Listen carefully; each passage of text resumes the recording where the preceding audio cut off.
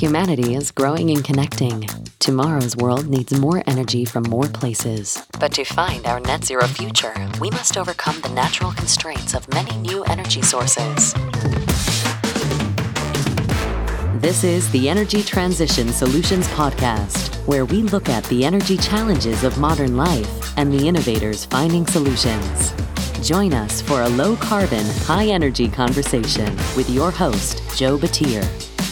The views of the host are his own and should not be viewed as those of any business, corporation, or government entity.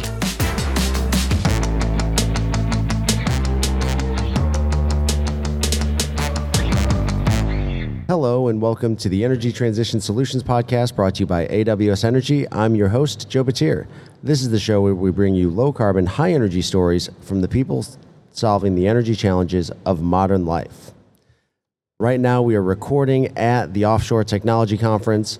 Big thanks to the Offshore Technology Conference for allowing us to be here, and an even bigger thanks to Fifth Ring for sponsoring the OTC Podcast Pavilion. Fifth Ring is a global B2B marketing and communications agency with over 30 years of experience in the energy sector and beyond, and its presence in Houston, Aberdeen, and Singapore enables the agency to help companies all over the world build better brands and sell more stuff. Learn more about Fifth Ring by visiting fifthring.com. The link will be in the show notes.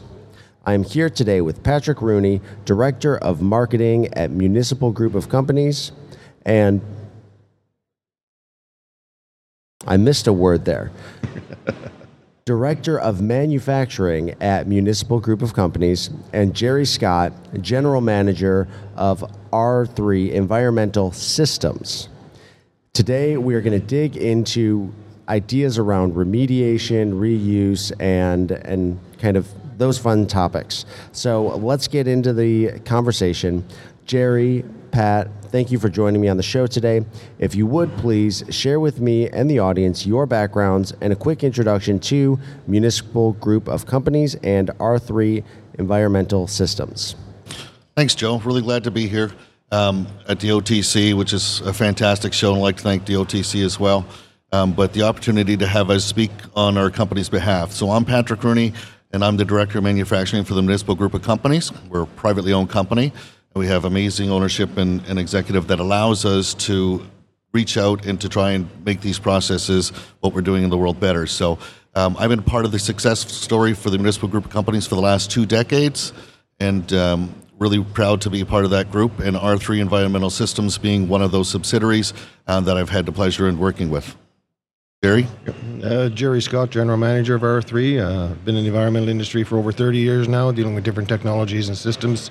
Been at R3 for the past 8 years, and as Pat said, very pleased and glad to be working with this company that allows you a lot of latitude to go out and explore different technologies and develop new technologies that don't exist before.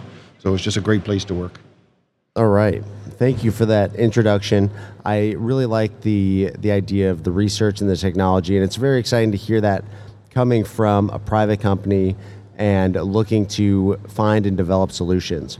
Really quickly, I just want to make sure we all understand, what is the relationship between Municipal Group of Companies and R3? So the Municipal Group of Companies is mainly a large, heavy civil, also with transportation, courier. We're into the landfilling, into garbage collection, that kind of stuff. R3 comes in as it was Enviroso, was primarily for treating soils and stabilizing and actually using thermal desorption units to recover the soil back to its original state. So when this all come about after all of the tanks in the grounds for all the gas stations started to be leaking and they started coming out of the ground, that's when this developed. 1994 is when there was a big kick on thermal desorption units, and Enviroso got into that. Since then, R3 is started looking at these processes in a more environmentally friendly way, and not just the standard way of just burning off hydrocarbons. And what we decided to do is we tried to look at it as a recovery effort. And with the recovery effort, we wanted to use every single aspect of the materials that we could use to reuse into the process and reuse into things. So anything could be done in situ or anywhere else. So we looked at these processes, and then we brought Jerry aboard, and we started looking at these processes very hard to say what is the big problems today. And one of those problems was the drilling waste. In 2019, There's $7.24 billion spent on drilling fluids, and all but 6% come back as waste. So therefore, we're looking at it as, hey, this is a huge potential, huge market, that there's a large problem worldwide, and how do we solve this? And so I went after Jerry here, and we started putting our heads together and saying, what do we do next? And just to elaborate that, R3 is just basically a subsidiary of Municipal Enterprises, which is our umbrella company. Okay. And just to confirm, I can refer to it as R3? Is that okay? Yes. All right. Great. So that's very interesting, and I like that kind of progression of the company, first working in the civil engineering space, and then getting into what sounds like almost brownfield cleanup, and then needing solutions, which is where the R3 came from. And the original name was Envirosoil. Is that what you said? Yeah, correct, Envirosoil. Yep. Yeah, so basically starting with cleaning up as you're cleaning up these brownfields, and now to the point of saying, okay, how can we take this solution that we've developed and apply it to another challenge in the market today? That's very cool and fun to hear. So you mentioned drilling fluids and how this is kind of where we're looking. I guess, can you tell me a little bit more? What is this challenge with drilling fluids? What is the current state of what we do with drilling fluids?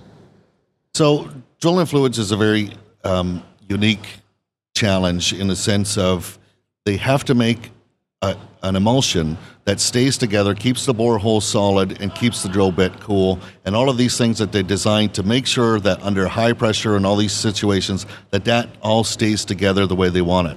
Now it's going in the hole and out the hole, and then they're cleaning it with centrifuge and stuff like that. But eventually that becomes waste. And typically that waste would be taken and used with a thermal desorption unit, which uses a lot of energy, a lot of fuel, and they'll burn off those hydrocarbons and then crack the oil that's in there. So it becomes like a waste oil, but can't be reused at all. So with those, we have to find out how to break those emulsions without using chemicals, because our process doesn't use chemicals. We didn't want to add anything to it. We didn't want to add anything to the footprint. So we really looked at how we're going to do this without those things. And Jerry, you could explain some of the other problems that goes with it and where that stuff generally goes to now. The drilling fluid is comprised, the main component is what they call a base oil. And with the focus on environment over the past few years, the base oil has switched from being pure diesel to a more refined product. It's a low toxicity mineral oil or synthetic fluid. So very high energy, more elaborate process, more greenhouse gas emissions to make that base fluid. So in the typical process today, when they drill the well, that mud comes back and that base oil is gone. It's a waste. Nobody can recover it to be reused. So our process is to focus on how do we recover that base fluid, and that's what we developed this technology, was to recover that synthetic or low toxicity drilling fluid, so that we can reuse it again and again and again. It's very interesting. We're going to jump into that. I as you were talking, one of the things that jumped out to me is like drilling fluid is almost like the single-use plastic of the oil and gas industry. Yes. We make this stuff, you can use it once, and then it sounds like the easiest way to clean it or make it so you can move it is just burning it all. And then that's mostly what people do. It's burnt, or it's recovered in such a way that it's not in its virgin state anymore, so it can't be used for its original purpose. Or as we say, it's downcycled versus recycled, because it can't be used for its original purpose. But our process allows it to be reused back in its original purpose, its original state. That's great. So I do want to talk about the larger impact here, because we use drilling fluid for basically every well. What portion, or maybe you said large scale, $7.2 billion part of the industry. When we talk about in terms of like an individual well or an individual project, do we have any idea what size this is in terms of gallons or barrels or cost for a project? Yeah, but the typical well, it depends on how deep the well is and the type of formation, but it could run anywhere between 1,000 cubes to 2,000 cubes of waste mud that they get back, and typically that's disposed of anywhere between $400 to $600 US per ton, just straight disposal, get rid of it. plus that material all has to be transported to a treatment facility, and it's gone. So the oil company has to buy new base material to replace that to make more mud.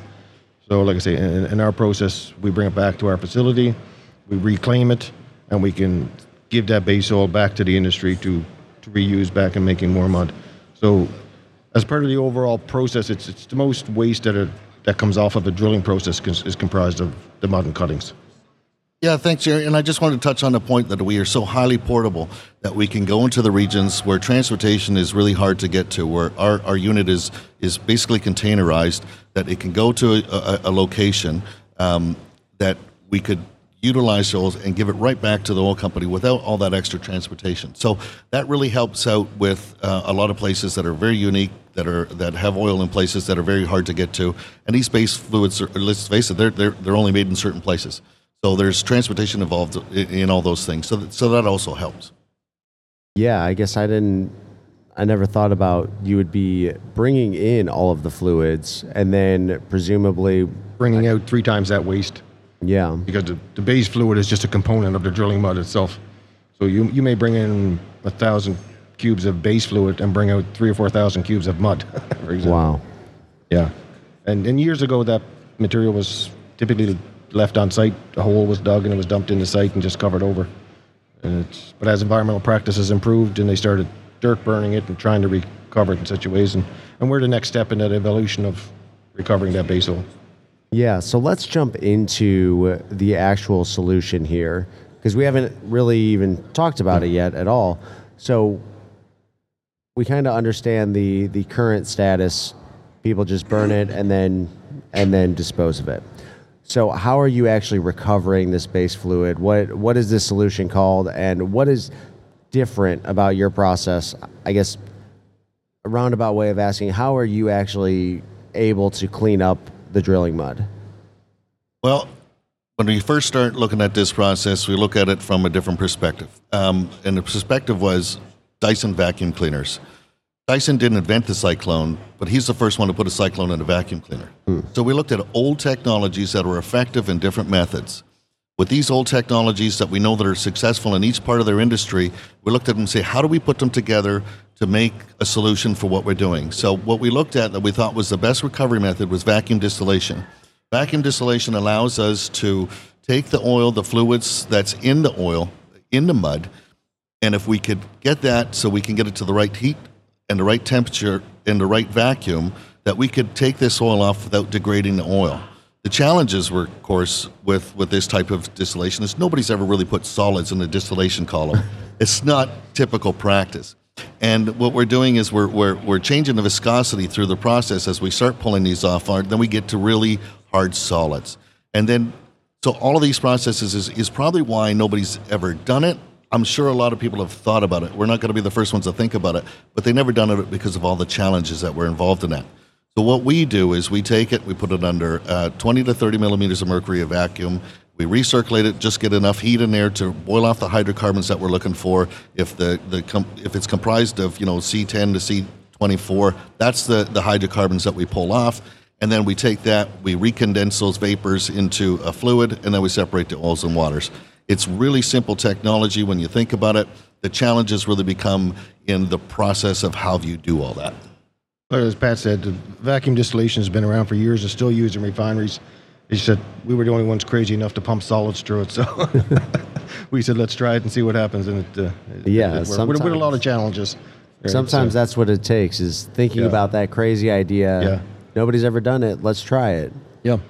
And yeah, as you point out, there are more than likely going to be challenges, but I think you being here and having the solution is evidence that those challenges can be overcome. Now, I'm pretty sure you just explained what area in terms of what you're recovering and what kind of drilling fluids you can work with, but just in case that maybe is above somebody's head talking about the C14 to 30, is there a drilling fluid that you can't clean up? Not really. I mean, as long as it's pumpable and we can get it into our system and it's the temperature range is within our operational range, but most base drilling fluids today are well within our operating parameters. So with all the base fluids out there today, and there's really nothing we couldn't process to recover the base fluids. Right? No, and to just add to that, when we're recovering these units, we're recovering the oil, which is very valuable. We're recovering the water that could be reused into the process because there's no chlorides in it, and we've taken that out. It's distilled water. And then we're also treating the solids either to landfill disposal, or we're treating them into industrial fuel pellet that in certain locations could really be reused. So our process is not just taking the waste and minimizing that waste. We're reducing that waste 100% in the right fields. Wow.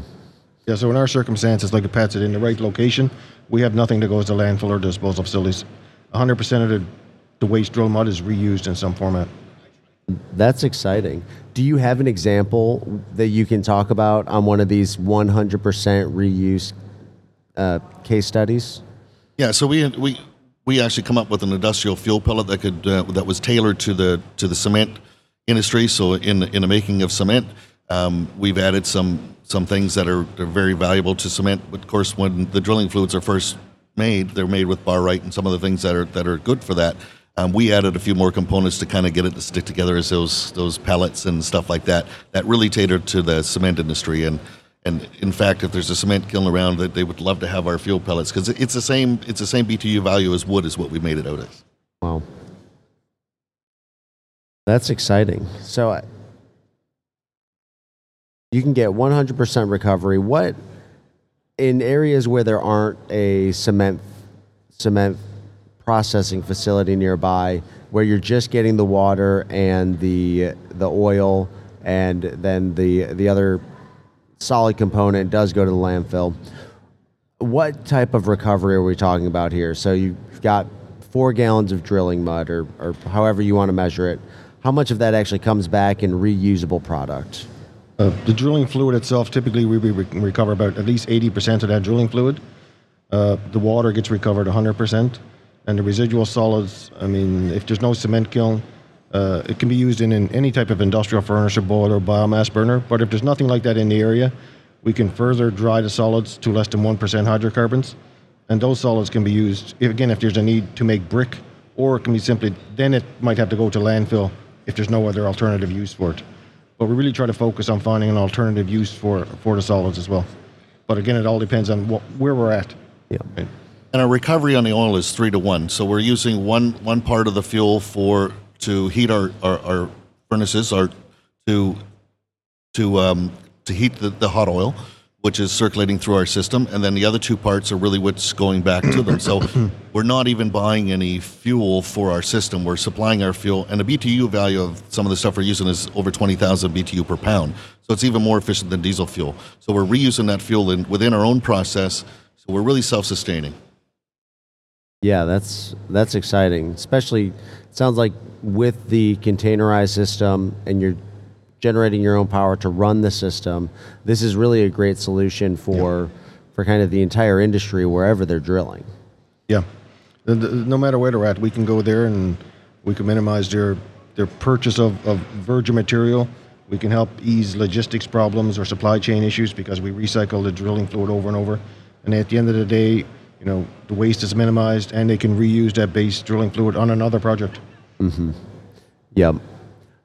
I'm curious, as we talk about specific value adds for this, what do you see people most interested in? You just said supply chain and being able to minimize drive time and loads.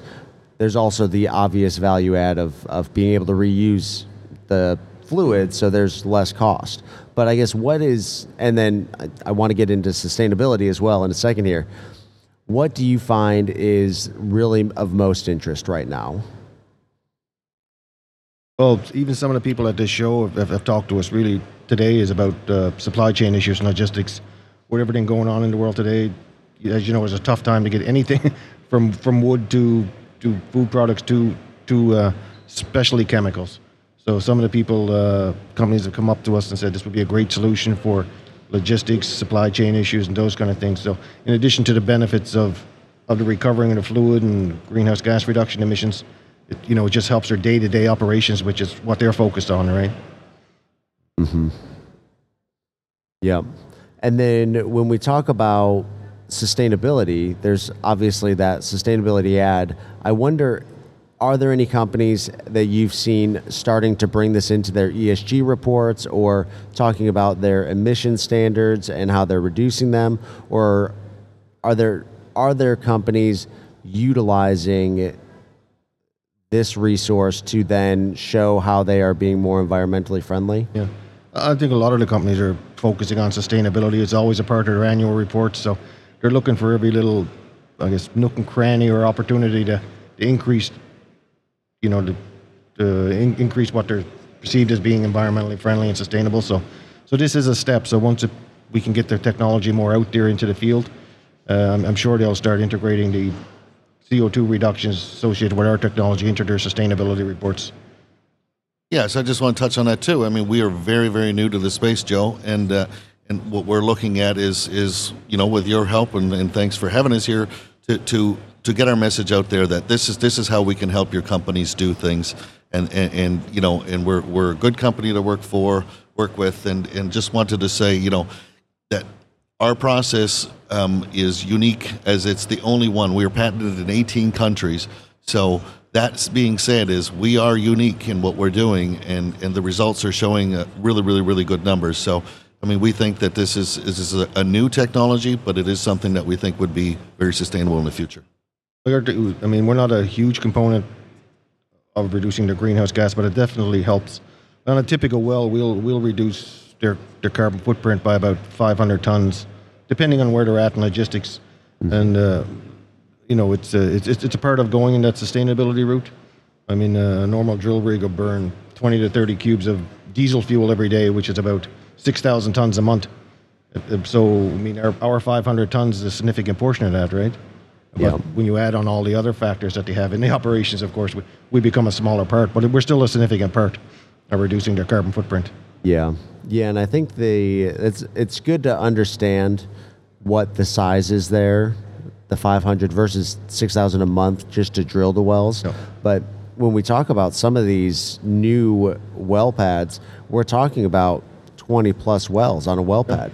So those 20 wells multiplied by that 500, that adds up. Yep. Yeah, it adds up, and presumably the drilling should ideally get shorter and shorter. Yep. So that should make this a more significant point. Yep. And the other thing to remember that because we recover the fluid over and over and over, that 500 tons is kind of magnified, right? So 1 cube can reduce 500, and then 500, and then 500. So the compounding effect. Yeah. One question I forgot to ask, is there a limit to how many times you can run a drilling fluid through this? Not that we found yet, but... No, I mean, by recovering it under low atmospheric pressure, under vacuum, we are well below the numbers that you would normally be heating it at to vaporize it, because we've lowered the boiling point. So we're vaporizing it at 170 degrees Celsius in comparison to 350 degrees Celsius, so that we're not cracking that oil. So we have found no ill effects on the oil whatsoever. We've tested it. We've run it through our system multiple times to do those tests and everything else. So we've been doing this since 2017, from pilot to commercial phases, and we haven't found any degradation for the oil. Yeah. I mean, the process parameters are, from a chemical perspective, there's nothing there that should prevent the oil from being reused multiple times. Yep. Yeah, that's great to hear that there's no degradation of the oil, and I'm sure that would be an operator's concern. And our oil has been recertified to be equivalent to the virgin base oil as well, so independently verified. And we have the same CAS number as the virgin base fluid that we've done our testing on. So it's not just us saying it's equivalent, it's other people have been verified it as well. So yeah, and that's great, being able to certify that, and essentially at that point you're getting the same oil, same operating parameters. Yep. And branded second source oil. We had to put a name on it, so yes, it's a second source drilling fluid. Second source is what we recall it, right? This may be a left field kind of question, but have you noticed or have you seen any value in that second source oil in, I guess, additionality for something like in California, where there are significant kind of heavy environmental regulations for industrial processes?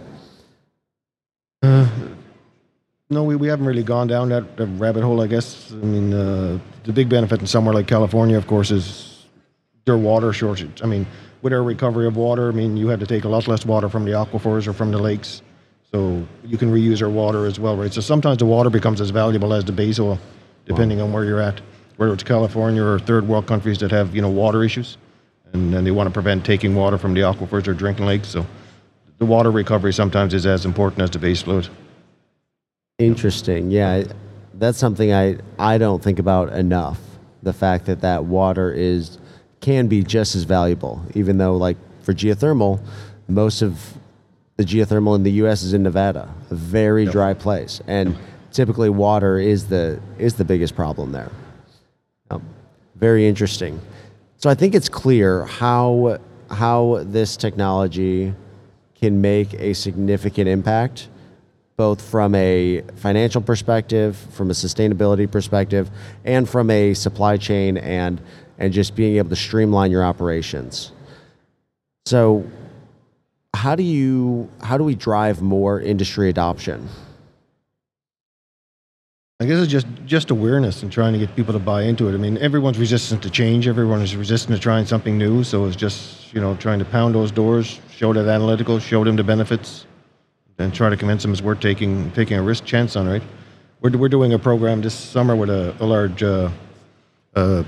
mud supply company that's going to do some actual testing in the field of taking our fluids and making muds and actually using them downhole. And so that's step number one, I guess. But it's really just driving awareness. And we're new to this space. It's back in a test. We haven't been in it in 20 years, so we're still trying to figure out the players and who to contact and who to talk to. Very cool. Pat, did you have anything you wanted to add? No, and it's the same as Jerry said. We're very new to the space. We're a very reputable company, so we're very, very excited to start working with some of these other companies. We've had a lot of interest. But you know how that is. You get a lot of door kickers and stuff like that. But until it's used and somebody says, hey, we're using that same oil downhole and it's working, until that happens, I think once that happens, when it happens, which will be soon this year, I think you're going to see a lot more interest. Yep. Yeah, that'll be great. Well, with that, I want to transition into our final questions. It looks like we've got some time to do that today. So these are the questions I ask all of my guests. Since both of you are here, I want both of you to answer. That first question being, what is a favorite book of yours that you would recommend? So my favorite book by far, and I've bought this for many of my employees and everything else, is The Greatness Guide by Robin Sharma. And it's a phenomenal book. It's an easy read. Each chapter is only about 2 pages long, and it really helps you think about how people are doing things within all kinds of different industries and how you could really make yourself and the people around you better. Mine is not quite as deep as Pat and a little bit more morbid. I like It by Stephen King.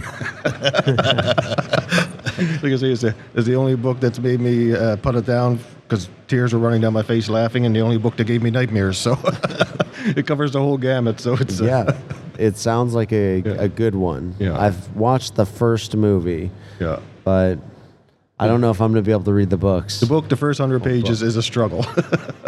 All right. There's character development, but it's good after that. It's not as deep as some people think. All right. The next question, when will we be net zero as a society? Long after we're gone.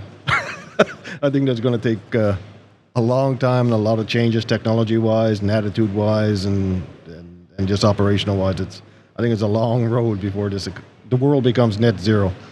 I think you'll get there eventually, but it's not as easy a task as some people say. They think, net zero, we'll just stop doing this, we'll stop doing that. It's not as easy. I mean, look at hydrocarbons, for example. Everyone wants to get rid of it. If you took away everything where we're sitting today that had hydrocarbons in it, we'd be sitting on the floor naked. I mean, there's hydrocarbons in everything. Yep. So even when you stop drilling, what do you do for the petrochemical industry, right? For plastics and tablecloths, even clothing. So the hydrocarbons is not just burning fuels, it's all the other things that go along with it, right? Yeah. I'm not going to be as morbid.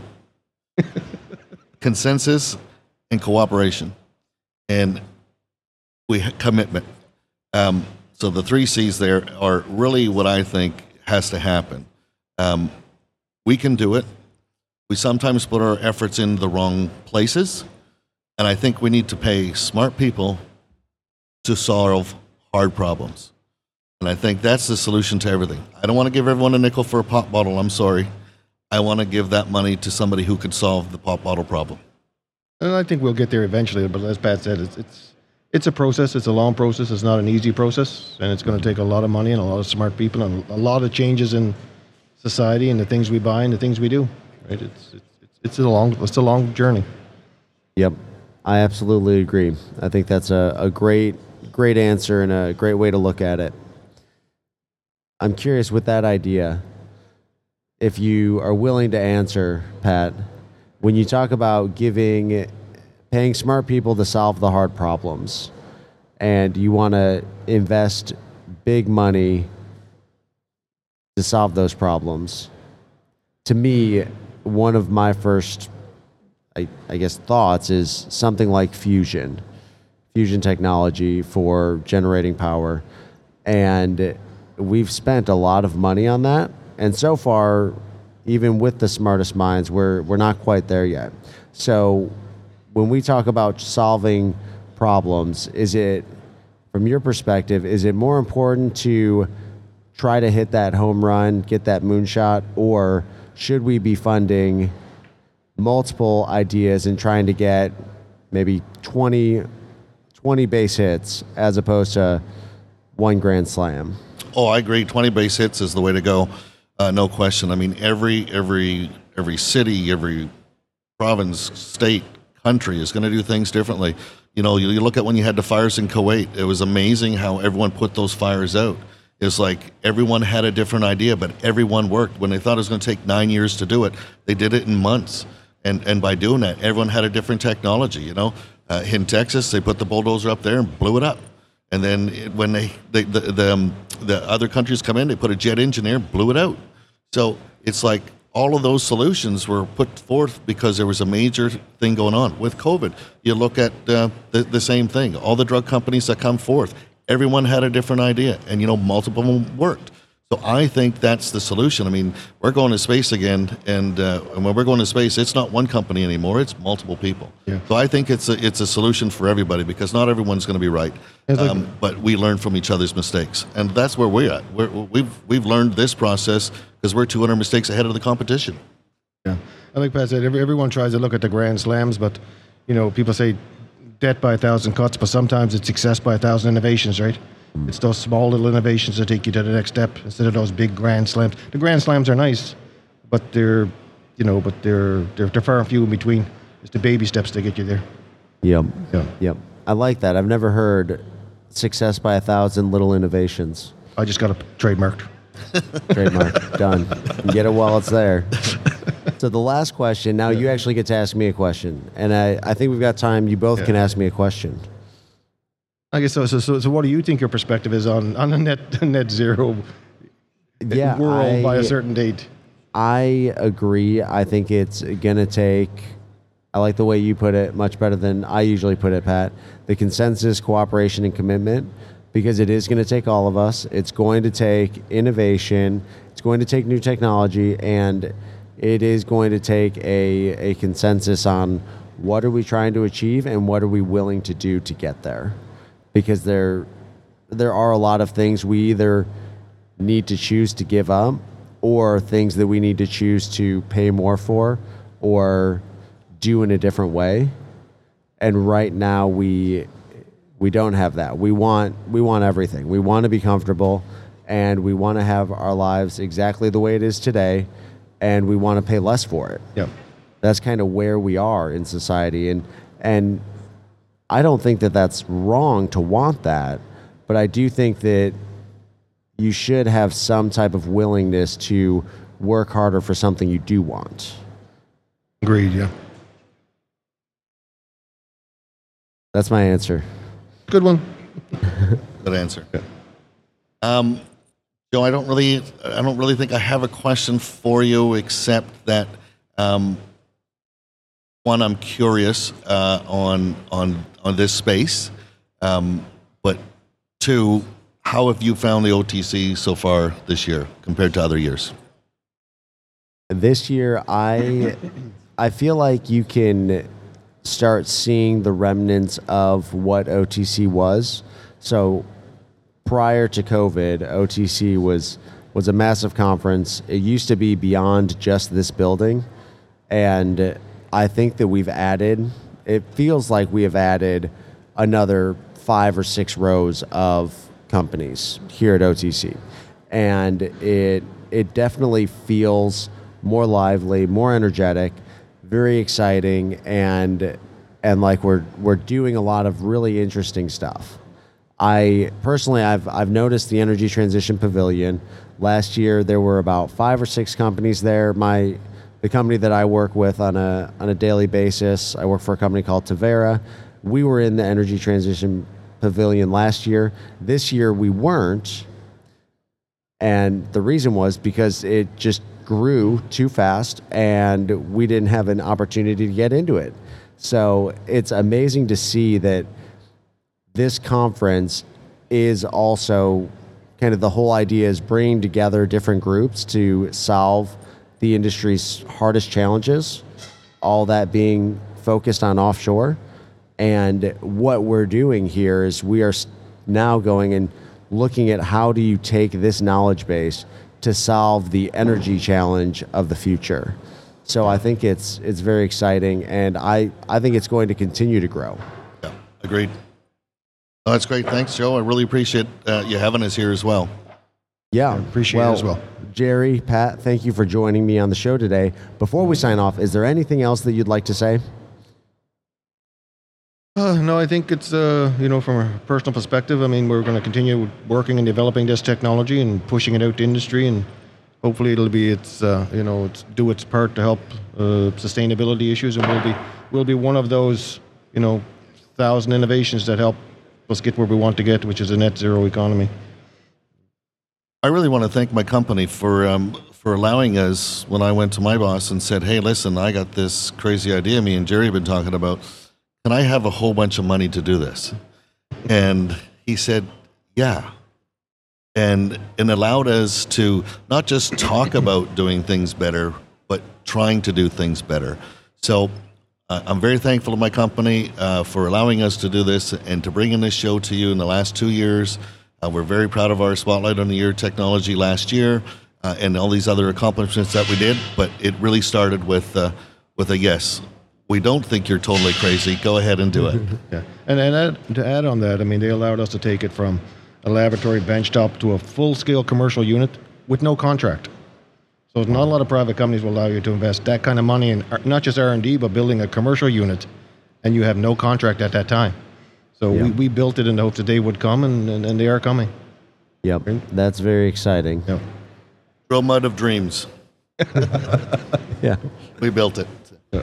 Well, thank you again for joining me on the episode today, and thank you everyone for joining us on this episode of the Energy Transition Solutions Podcast. If you're enjoying this show, share it with a friend and leave a review telling me what you're enjoying most or what you'd like to hear more of. If you want more news and energy-related stories, we have all sorts of energy-related podcasts on OGGN. You can find them by connecting with us on LinkedIn or visiting OGGN.com. One more thing, I have a quick favor to ask. I have a one-question survey that I want you to fill out. The link for that will be in the show notes. Go fill it out, and if you do, we can send you some stickers. And finally, if you have any questions, comments, corrections, or have a story that you would like to share, send me an email or find me on LinkedIn. And until next time, remember to keep it low carbon and high energy. Join us again next week for another low carbon, high energy story on the Energy Transition Solutions Podcast, a production of the Oil and Gas Global Network. Learn more at OGGN.com.